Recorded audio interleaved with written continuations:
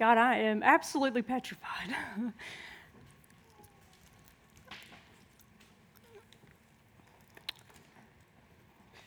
Lord, I pray that the words of my mouth and the meditation of my heart, God, will be found pleasing in your sight, my rock and my redeemer. Holy Spirit, I pray that you will speak. Because we've had this conversation a lot this week, God, there's not anything that I can say that's going to change anybody. It's not going to help. But God, you can. And Lord, I just give you the glory for everything that takes place. God, we worship you.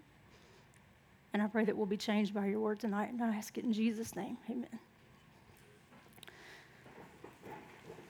Well, I knew this was coming a few weeks ago. Kenny told me this was going to happen. And, of course, the first thing I thought was, what am I going to wear? Because that's what you worry about when you're going to be in front of people. And I don't have shoes that are as cute as Kenny's shoes. I mean, his shoes Sunday morning, they were cute, y'all. I don't know if you could see them from where you were sitting, but they were off the chain. And so then after I was like, well, I'll just wear my shirt that says come as you are, because we mean that, by the way. That's not just a cute shirt. It's something we really mean. After that, I thought, oh, God, please don't let me humiliate you with whatever I'm going to say. So here we are. Yay. Last week, Kenny started a series on All Aboard the Struggle Bus, and I was most certainly struggling. When I got here last week, I don't know if you noticed, if you were in the room when all the screens went black and all the sound cut off, that was my fault, because I just pushed the monitor back. Like I needed 3 more inches, and I just kind of slid it back a little bit, and everything went dark, and I was like, that's perfect. That's exactly how it was supposed to look. So Kenny walked by, and he was like, you on the struggle bus? And I was like, yes, and I don't know how to fix it. So we worked through that. I promise you, I'm not even kidding. God said, restart the computer. I restarted the computer, and there it was all over again. So that was good. The struggle bus is where I feel like I live sometimes. I don't know if anybody else feels that way, but that's like my life is right there on the front edge of that bus sometimes. And there's a couple of different reasons why we find ourselves on the struggle bus. I mean, let's don't kid ourselves here. Sometimes we're on the struggle bus because we're suffering through the consequences of our own choices. That's just the fact of the matter. We make poor choices, so therefore there are consequences to reap. We are on the struggle bus because of that. Now, there's also times when it is really persecution. We don't usually experience persecution here, like is really, truly 100% still experienced all over the world. I didn't find the real answer, but I had heard that 2015 was the bloodiest for Christianity in all of history. I mean, I don't know if that's true, but I know it certainly seems that way with what we see on the news, and it's just so prevalent because we have so much access to it, I guess. But sometimes we're on the struggle bus because we're being sifted like wheat. The Bible talks about that a lot. We're going to talk about that a little bit tonight. And that's why we're on the struggle bus. God has a purpose in it. God has a plan in it. And sometimes the purpose and the plan is to test and see if our faith is real. So I have a lot of notes, by the way. Like, he's a weirdo. I don't know anybody else who doesn't preach with any notes except him and Keith, and you're both freaks and whatever. But so I'm going to have to look down because my hands are still shaking. Did I say they started shaking this morning when I put my makeup on? So you should have seen my mascara. But they're still shaking. I may drink water if I can not spill it everywhere, but we'll see how that goes too. Sometimes I think part of the reason why, this is my opinion, we struggle is because we have a skewed definition of what is good. We have a predetermined idea of what we think is good, what we think God ought to be giving us, what we think will make us happy. And if we don't get that, then it's bad. Anything opposite of what we think we should be getting, we determine as bad. And God's not like that. There are times when what we would determine is bad is for our own good. It is for the good. Anyway, we're going to be in 2 Corinthians, the very first chapter in 2 Corinthians. And one thing that I think is really cool is that this story starts with Paul and Timothy. And Kenny told us a little bit about Timothy and how they got together on Sunday. So what happened is Paul takes what is commonly known as 3 missionary journeys in his lifetime after he becomes a Christian. And this letter is written during that second journey. It's just him leaving his hometown and going to a bunch of cities and spreading the gospel. So Paul, on one of these journeys, starts a church in Corinth. And he's there for about 18 months, and then he leaves and moves on to the next town to start another church. But he keeps up with this church in Corinth, the Corinthians. And so he writes them several letters over a period of time to try to encourage them, to try to correct them, to try to do away with some false teaching that had been taking place. And this second Corinthians that we have is actually the 4th letter that he wrote. But he's writing these to the churches just to be an encouragement and be a lot like, if it's like here. This church has been here about, 16 months now? And so if somebody leaves, they're going to keep up with Simple Church. You want to know what's going on. You want to stay connected to people, things like that. So anyway, 2 Corinthians chapter 1 is where we're going to start. And it says, this letter is from Paul. I'm not going to read it from the screen. Chosen by the will of God to be an apostle of Jesus Christ and from our brother Timothy. So you remember Sunday he told us about how Paul went back to the city, and he picked up Timothy, and he's begun to disciple Timothy and taking him around. And this is about 9 years after they first got together and got to working together. So it says, I'm writing to God's church in Corinth and to all of his holy people throughout Greece. May God our Father and the Lord Jesus Christ give you grace and peace. All praise to God, the Father of our Lord Jesus Christ. God is merciful. God is our merciful Father and the source of all comfort. I think a lot of times the reason our suffering is so bitter is because we look for comfort in places that aren't going to comfort us. If God is the source of all comfort, anything that you need, everything that you could want, if he is the source of that, if he is all comfort for you, then that means when you get home at night and you're tired and you just want to veg out and watch TV, that's not going to comfort you like Jesus would. And that's a little hard to explain and a little hard to understand, I guess, until you've been there. And it's a little hard to practice. It's really hard to practice, as a matter of fact. But if God is the source of all comfort, then those things, whatever they are, that we're looking for to make us feel better and to make the situation better and make things right is not going to work because he's the one that's the answer. So Paul goes on, he says, he comforts us in all our troubles so that we can comfort others. When they are troubled, we will be able to give them the same comfort God has given us. For the more we suffer for Christ, the more God will shower us with his comfort through Christ. Even when we're weighed down with troubles, it's for your comfort and salvation. For when we ourselves are comforted, we will certainly comfort you. Then you can patiently endure the same things that we suffer. We are confident that as you share in our sufferings, you will also share in the comfort God gives. Now, I'm not going to, but we could spend 4 months on just those verses. And I'm not kidding. I don't have anything to tell you that's going to be anything that matters. But if you would go home and you would take the word and you would read these verses and circle words that match and draw lines between things that connect, these verses will change your life. I'm not kidding. They really will. There are some highlights here we're going to hit about suffering. Suffering is awful, whatever it is, but we know that God is the source of all comfort. He just said it. We know that the more we struggle, the more we know Christ. We know that our struggles are for comfort and salvation of others. I don't know the whole story, but you probably have seen, I've seen a little bit about Joey and Rory and the couple who's just been going through her cancer and she just passed away. And I didn't know this until the other day. I read an article that said that her father actually came to salvation since she was diagnosed with cancer. And she said she would go through it all over again if it meant that her dad would get saved. And that's that verse. That's what it's talking about. That even when we're weighed down with troubles, it's for your comfort and your salvation. We can comfort others with the comfort that God gives us. We find strength to endure because we've seen others endure. How many of you know somebody who's been in a situation or lived through something, and you've thought to yourself, God, I hope that never happens to me. But if it did, I've got this much hope that I'll survive it because I saw them survive it.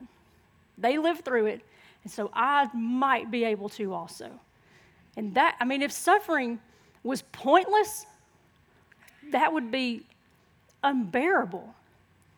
But at least there's a purpose in it. There's a great song by Shane and Shane called Though He Slay Me. And in one version of it, there's John Piper's, I don't even know what to call it. He's just given this testimony really about suffering. And he wants to remind everybody that your suffering is not for nothing. That whatever it is, it's meaningful. It means something. It isn't just because God's punishing you or he doesn't like you that day. It actually has a purpose. And in God's view, it may be the best thing for you, especially if it's going to bring you to a closer relationship with him. But what if we did begin to view all suffering like that? Because really deep down inside, I think that when we are hurting or we are in pain or we aren't getting what we want, there's some side of us that wants to believe that God's not in control of that. Because if he is in control of that, then that means he can stop it.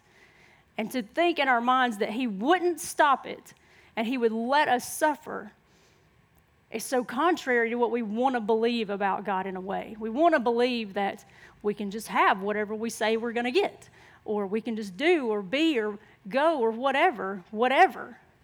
But to think that in the terrible, awful times that God allowed it. He may have even purposed it for your good. It's so contradictory to anything that the world would tell you. It's just beyond all of that. But if we see, what if we do see good as God sees good? It changes the perspective, certainly. Our opinion of good, what God's opinion is of good.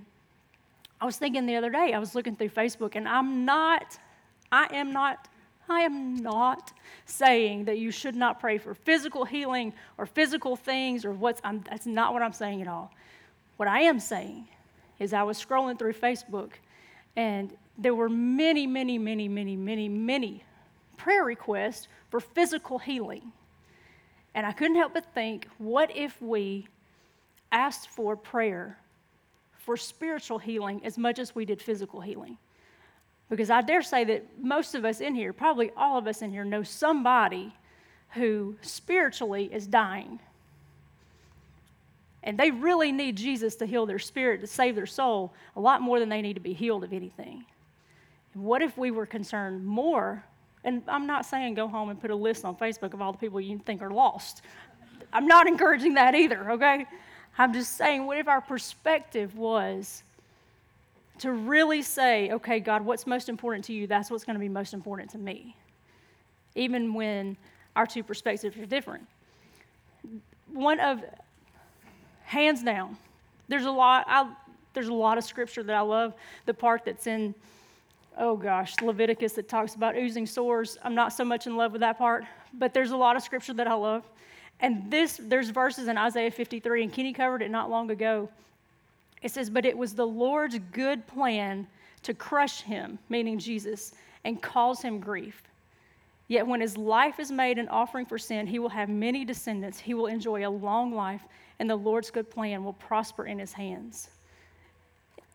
How do you explain that it was the Lord's good plan to crush him? Except that that's how we get salvation. If that doesn't happen, we're hopeless. We're gone. That's it. We're done. But it changes. It certainly shifts the perspective on what God is letting and allowing in our lives. If our suffering is good because it purges the flesh, maybe we become disattached to this world and more attached to Jesus. Maybe that's really the end goal. What if it's good because we see God more clearly and other people can see God more clearly through us? That it's really, truly too, if it was just about me, that'd be quite disappointing as well. But it wasn't. You think about Job. Job suffered greatly. He suffered physically and financially and with his family. He suffered greatly. And if you've read the book of Job, you have benefited from what he went through. His suffering has encouraged your faith thousands of years ago. And even Job, he said, I had only heard about you before, but now I have seen you with my eyes. He knew God before it ever started.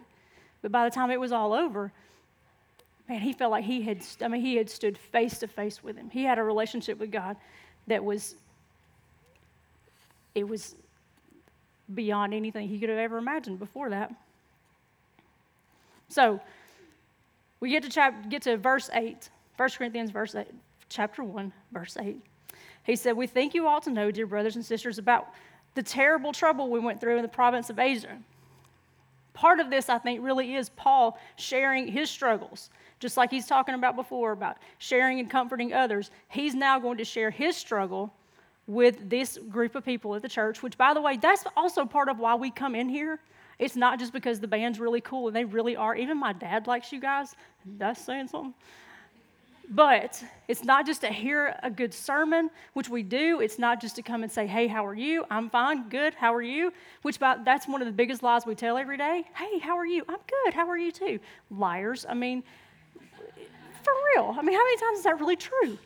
But we come in here to encourage one another, to learn from each other, to build from each other. And I think that's really what Paul is also trying to accomplish here. But he goes on, he says, so we were crushed and overwhelmed beyond our ability to endure. We thought we could never live through it. But somebody taught us that the Lord would never give us more than we could bear. So we pulled ourselves up by our bootstraps. We put on our big girl britches. We cowboyed up and told ourselves, you got this, girl. We posted it on Instagram. We walked out the door ready to roar. And we felt better because all we needed was a little inspirational quote from Instagram. Thank you, Instagram. This is my favorite one. You gonna cowboy up or you gonna lay there and bleed? You got this, girl. Believe in yourself. You got this. God won't give you more than you can handle. There's not a scripture reference there because it's not in the Bible. I don't know if you do that. People say it a lot, by the way. They say it a lot, but it's not true. That's not what Scripture says. It's different than what Scripture says, really. Because Scripture says, he says, we were overwhelmed beyond our ability to endure. And we thought we would never live through it. But I thought he was never going to give us more than we could bear. Well, that's not what he said. Paul said he was overwhelmed beyond our ability to endure. And I guess that's why really, I never feel all that much better after I read some of those things. It's cute, and it's oh, okay, that's a good idea. And then I'm like, okay, back to reality. Because really the only thing that's ever going to change your life is truth. Even though they're cute. You were never, ever, ever, ever, ever intended to bear that by yourself. That was not God's plan. Not even once. And I thought of, and you may be thinking about, 1 Corinthians 10, chapter 13, where it says, the temptations in your life are no different from what others experience, and God is faithful. He will not allow the temptation to be more than you can stand. When you're tempted, He will show you a way out so that you can endure. You don't have to invent a way out. You don't have to look for a way out. He will give you a way out. He's still there in that too. It's not just more than you can bear. It's not that you have to cowboy up and you have to do all these. I think there are times when, yes, we've got to stand up. Paul stood up and walked right back into the city on Sunday, the story that Kenny told.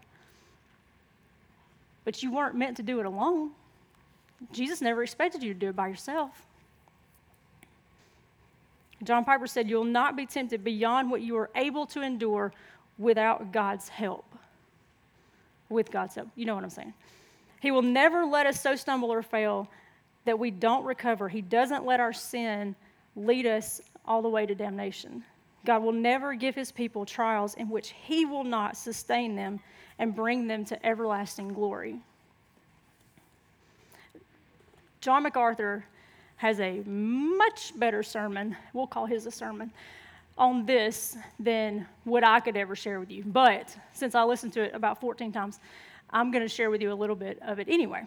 So if you Google John MacArthur, 2 Corinthians chapter 1, then it'll come up. And I really, really, really encourage you to listen to it. It's actually titled Comfort in Trouble. And it said, he brings out some points. He said that we don't actually know what Paul was suffering from or what had just happened just before these verses. We don't know what it was. He could have been deprived of food. He could have gone to prison. He could have been beaten. We really just don't know. We just know for sure that it was absolutely awful. Okay, now keep in mind that this is the same guy who on Sunday, Kenny taught us about how he was beaten to the point that they thought he was dead, and he got up and went back into the city. That was about 9 years from when this verse was written. And in that time, I would only assume, and there's scripture to prove that he was also, persecution persisted. He didn't get a 9-year break. There was other persecution. There were other instances where he had to stand up for his faith. But whatever's going on at this moment is very likely one of the worst things that's ever happened to him. And so it said that he had faced hard times before, and he was no stranger to bad things happening. He was no stranger to persecution. But this time, somehow, it brought him to a point of utter despair. So look at the rest of that. It says, we think you ought to know, dear brothers and sisters, about the trouble we went through in the province of Asia. We were crushed and overwhelmed beyond our ability to endure, and we thought we would never live through it. In the New American Standard Bible, it says we were burdened excessively beyond our strength. It was so terrible that he thought he literally, this was it. This was the end. He couldn't do anything about it. He couldn't survive it. In verse 9, he said, in fact, we expected to die. The New American Standard says, so that we were despaired even of life. And the word despaired there in the Greek is a really interesting word. And I like Greek. I wish I'd taken Greek and Hebrew, except that I probably would have butchered it and it turned into some foreign language that nobody ever understood. But despaired there is actually a word that we get the word passage from. And so here, basically, what Paul is saying is that there was no passage. There was no exit. There was no way out. He said, later on, Paul would say, I've fought the good fight. I've finished the race. I've kept the faith. And that's not where he is at this moment. At this moment, whatever's going on, it is so absolutely bad that he feels like he's finished. Whether the work is finished or not, he's done for. This is it. And you really got to wonder, I would wonder if I were him, I suppose he wondered too, what in the world could change those circumstances? Could anything change those circumstances? What could ever make it worth it to go through that? How could you ever survive that? And there's such a little blip in the next verse, in the end of verse 9. He said we expected to die. He said, but as a result, we stopped relying on ourselves and learned to rely only on God, who raises the dead. I thought about how I've got some really good friends in this room, friends who listen to all of my crap all of the time, who I expect them to fix my problems and make my life right in whatever way we think it should be right. But none of them can raise the dead. For real. Do you want to give it a try? I'll be impressed if you do. We'll be best friends if you can raise the dead. My friends can't raise the dead. But Jesus, he rose the dead, other people. Then he just did it himself. He didn't ask anybody's permission. He didn't ask anybody if it was all right. He just came back. He just is. He's like nothing else ever. We learn to rely on God who raises the dead. And that seems crazy because we've never seen it happen. It's impossible. It's not even possible to raise the dead unless you're Jesus, unless you're God. Then you can raise the dead. That's what you do. I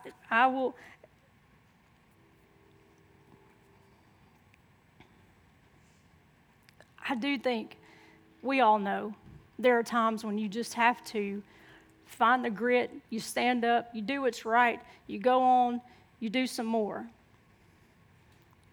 That's true. But God never asked you to do that by yourself.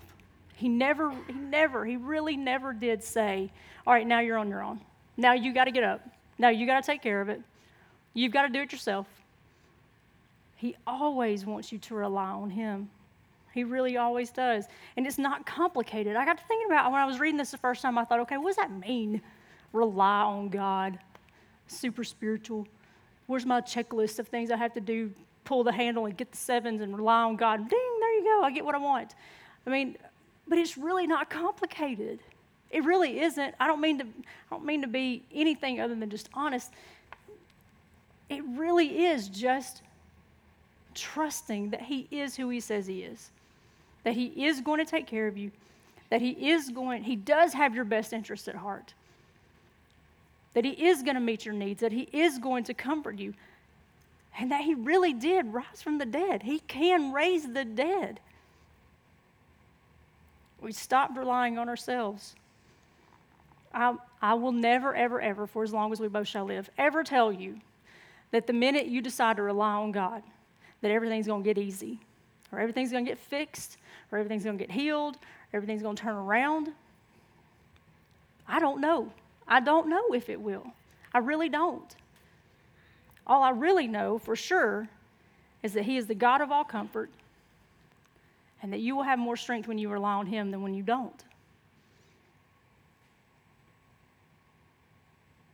God is our merciful Father and the source of all comfort. For the more we suffer for Christ, the more God will shower us with his comfort through Christ. I thought about later in 2 Corinthians, Paul says, he talks about the thorn that he had in the flesh, and he says, so now I'm glad to boast about my weaknesses so that the power of Christ can work through me. And I read in my study Bible, I think it said, human weakness provides the ideal opportunity for the display of divine power. How does God ever get to show you how wonderful he is unless you're willing to rely on him for everything? Philippians 4:10-15, it says, how I praise the Lord that you are concerned about me again. I know that you've always been concerned about me, but you didn't have the chance to help me. And Paul's thanking the Philippian people. Philippian people? Is that even a real thing? Anyway, he's thanking that church in Philippi for their help and their generosity. And this is years after these stories that we just talked about have taken place. And he says, not that I was ever in need, for I've learned how to be content with whatever I have. I know how to live on almost nothing or with everything. I've learned the secret of living in every situation, whether it's with a full stomach or empty, with plenty or little. For I can do everything through Christ who gives me strength. That's another verse that gets used out of context a lot. When we want to win football games or pass a test, real important stuff like that. But you think about the context of Philippians 4:13 in view of that, I can do anything through Christ who gives me strength. Because I rely on him, because he is the God of all comfort. If I have plenty, if I don't have enough, either way, it's because I'm with Jesus. With Jesus, I got everything I need just with him. But it takes an eternal perspective to see things in that light. You've got to focus on what Jesus wants, what he calls good, what he is purposing in your life, more so than what you just want. In the end of this, 2 Corinthians chapter 1, verse 10, he says, and he did rescue us from mortal danger, and he will rescue us again. We placed our confidence in him, and he will continue to rescue us.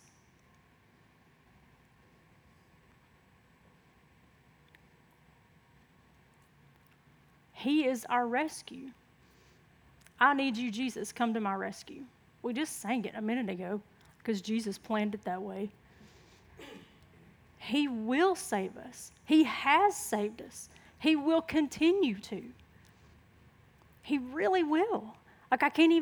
I'm doing a terrible job of somehow conveying to you how really, really, really, what a big deal this is and how huge it is if in this world we live in the American dream, where we get anything we want, we have food anytime we want it, we have gas anytime we want it, we can go anywhere we want, we can do anything we want. We say that we're persecuted because we're Christians, but we're really not.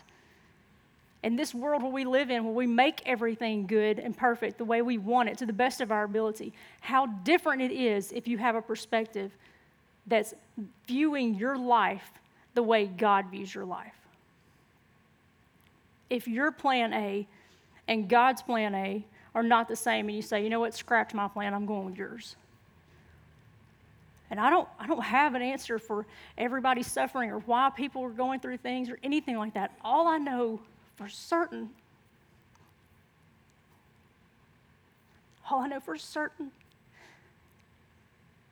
is that God loves you,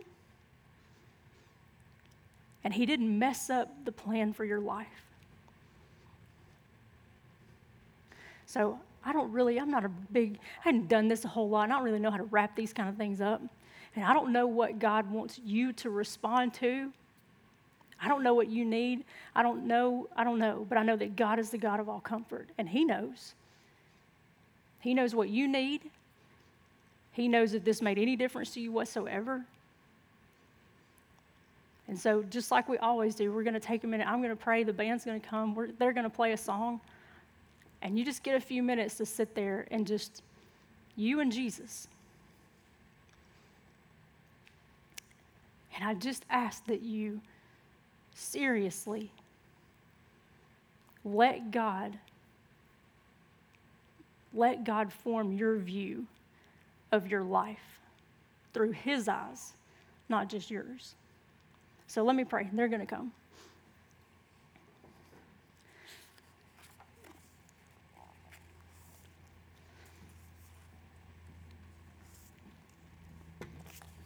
Lord, I really don't even know what to say. I just know that you really are good, even when it doesn't look the way we think good ought to look. God, that you have a plan. Lord, that you love us and you want to comfort us. And whatever tomorrow holds, God, I pray that we love you more. I pray, God, that you'll protect us from the enemy, God, that the enemy won't be able to skew our vision, God. He won't be able to take our eyes off you. Well, that we won't begin to say, well, God must hate me, or God doesn't love me, or God somehow gypped me because this is the life I got. God, I pray that we see our lives through your eyes. And God, I pray that we're changed by your word. And that eventually we can say, like Job did, that once I knew you and once I had heard what you said, but God, now I know who you are. Now I've seen you. I've seen your goodness. So God, I just pray in these moments that we just pour out our lives to you. God, that we rely on you. And God, that you meet us here. So God, be with us in these moments, I pray, in Jesus' name.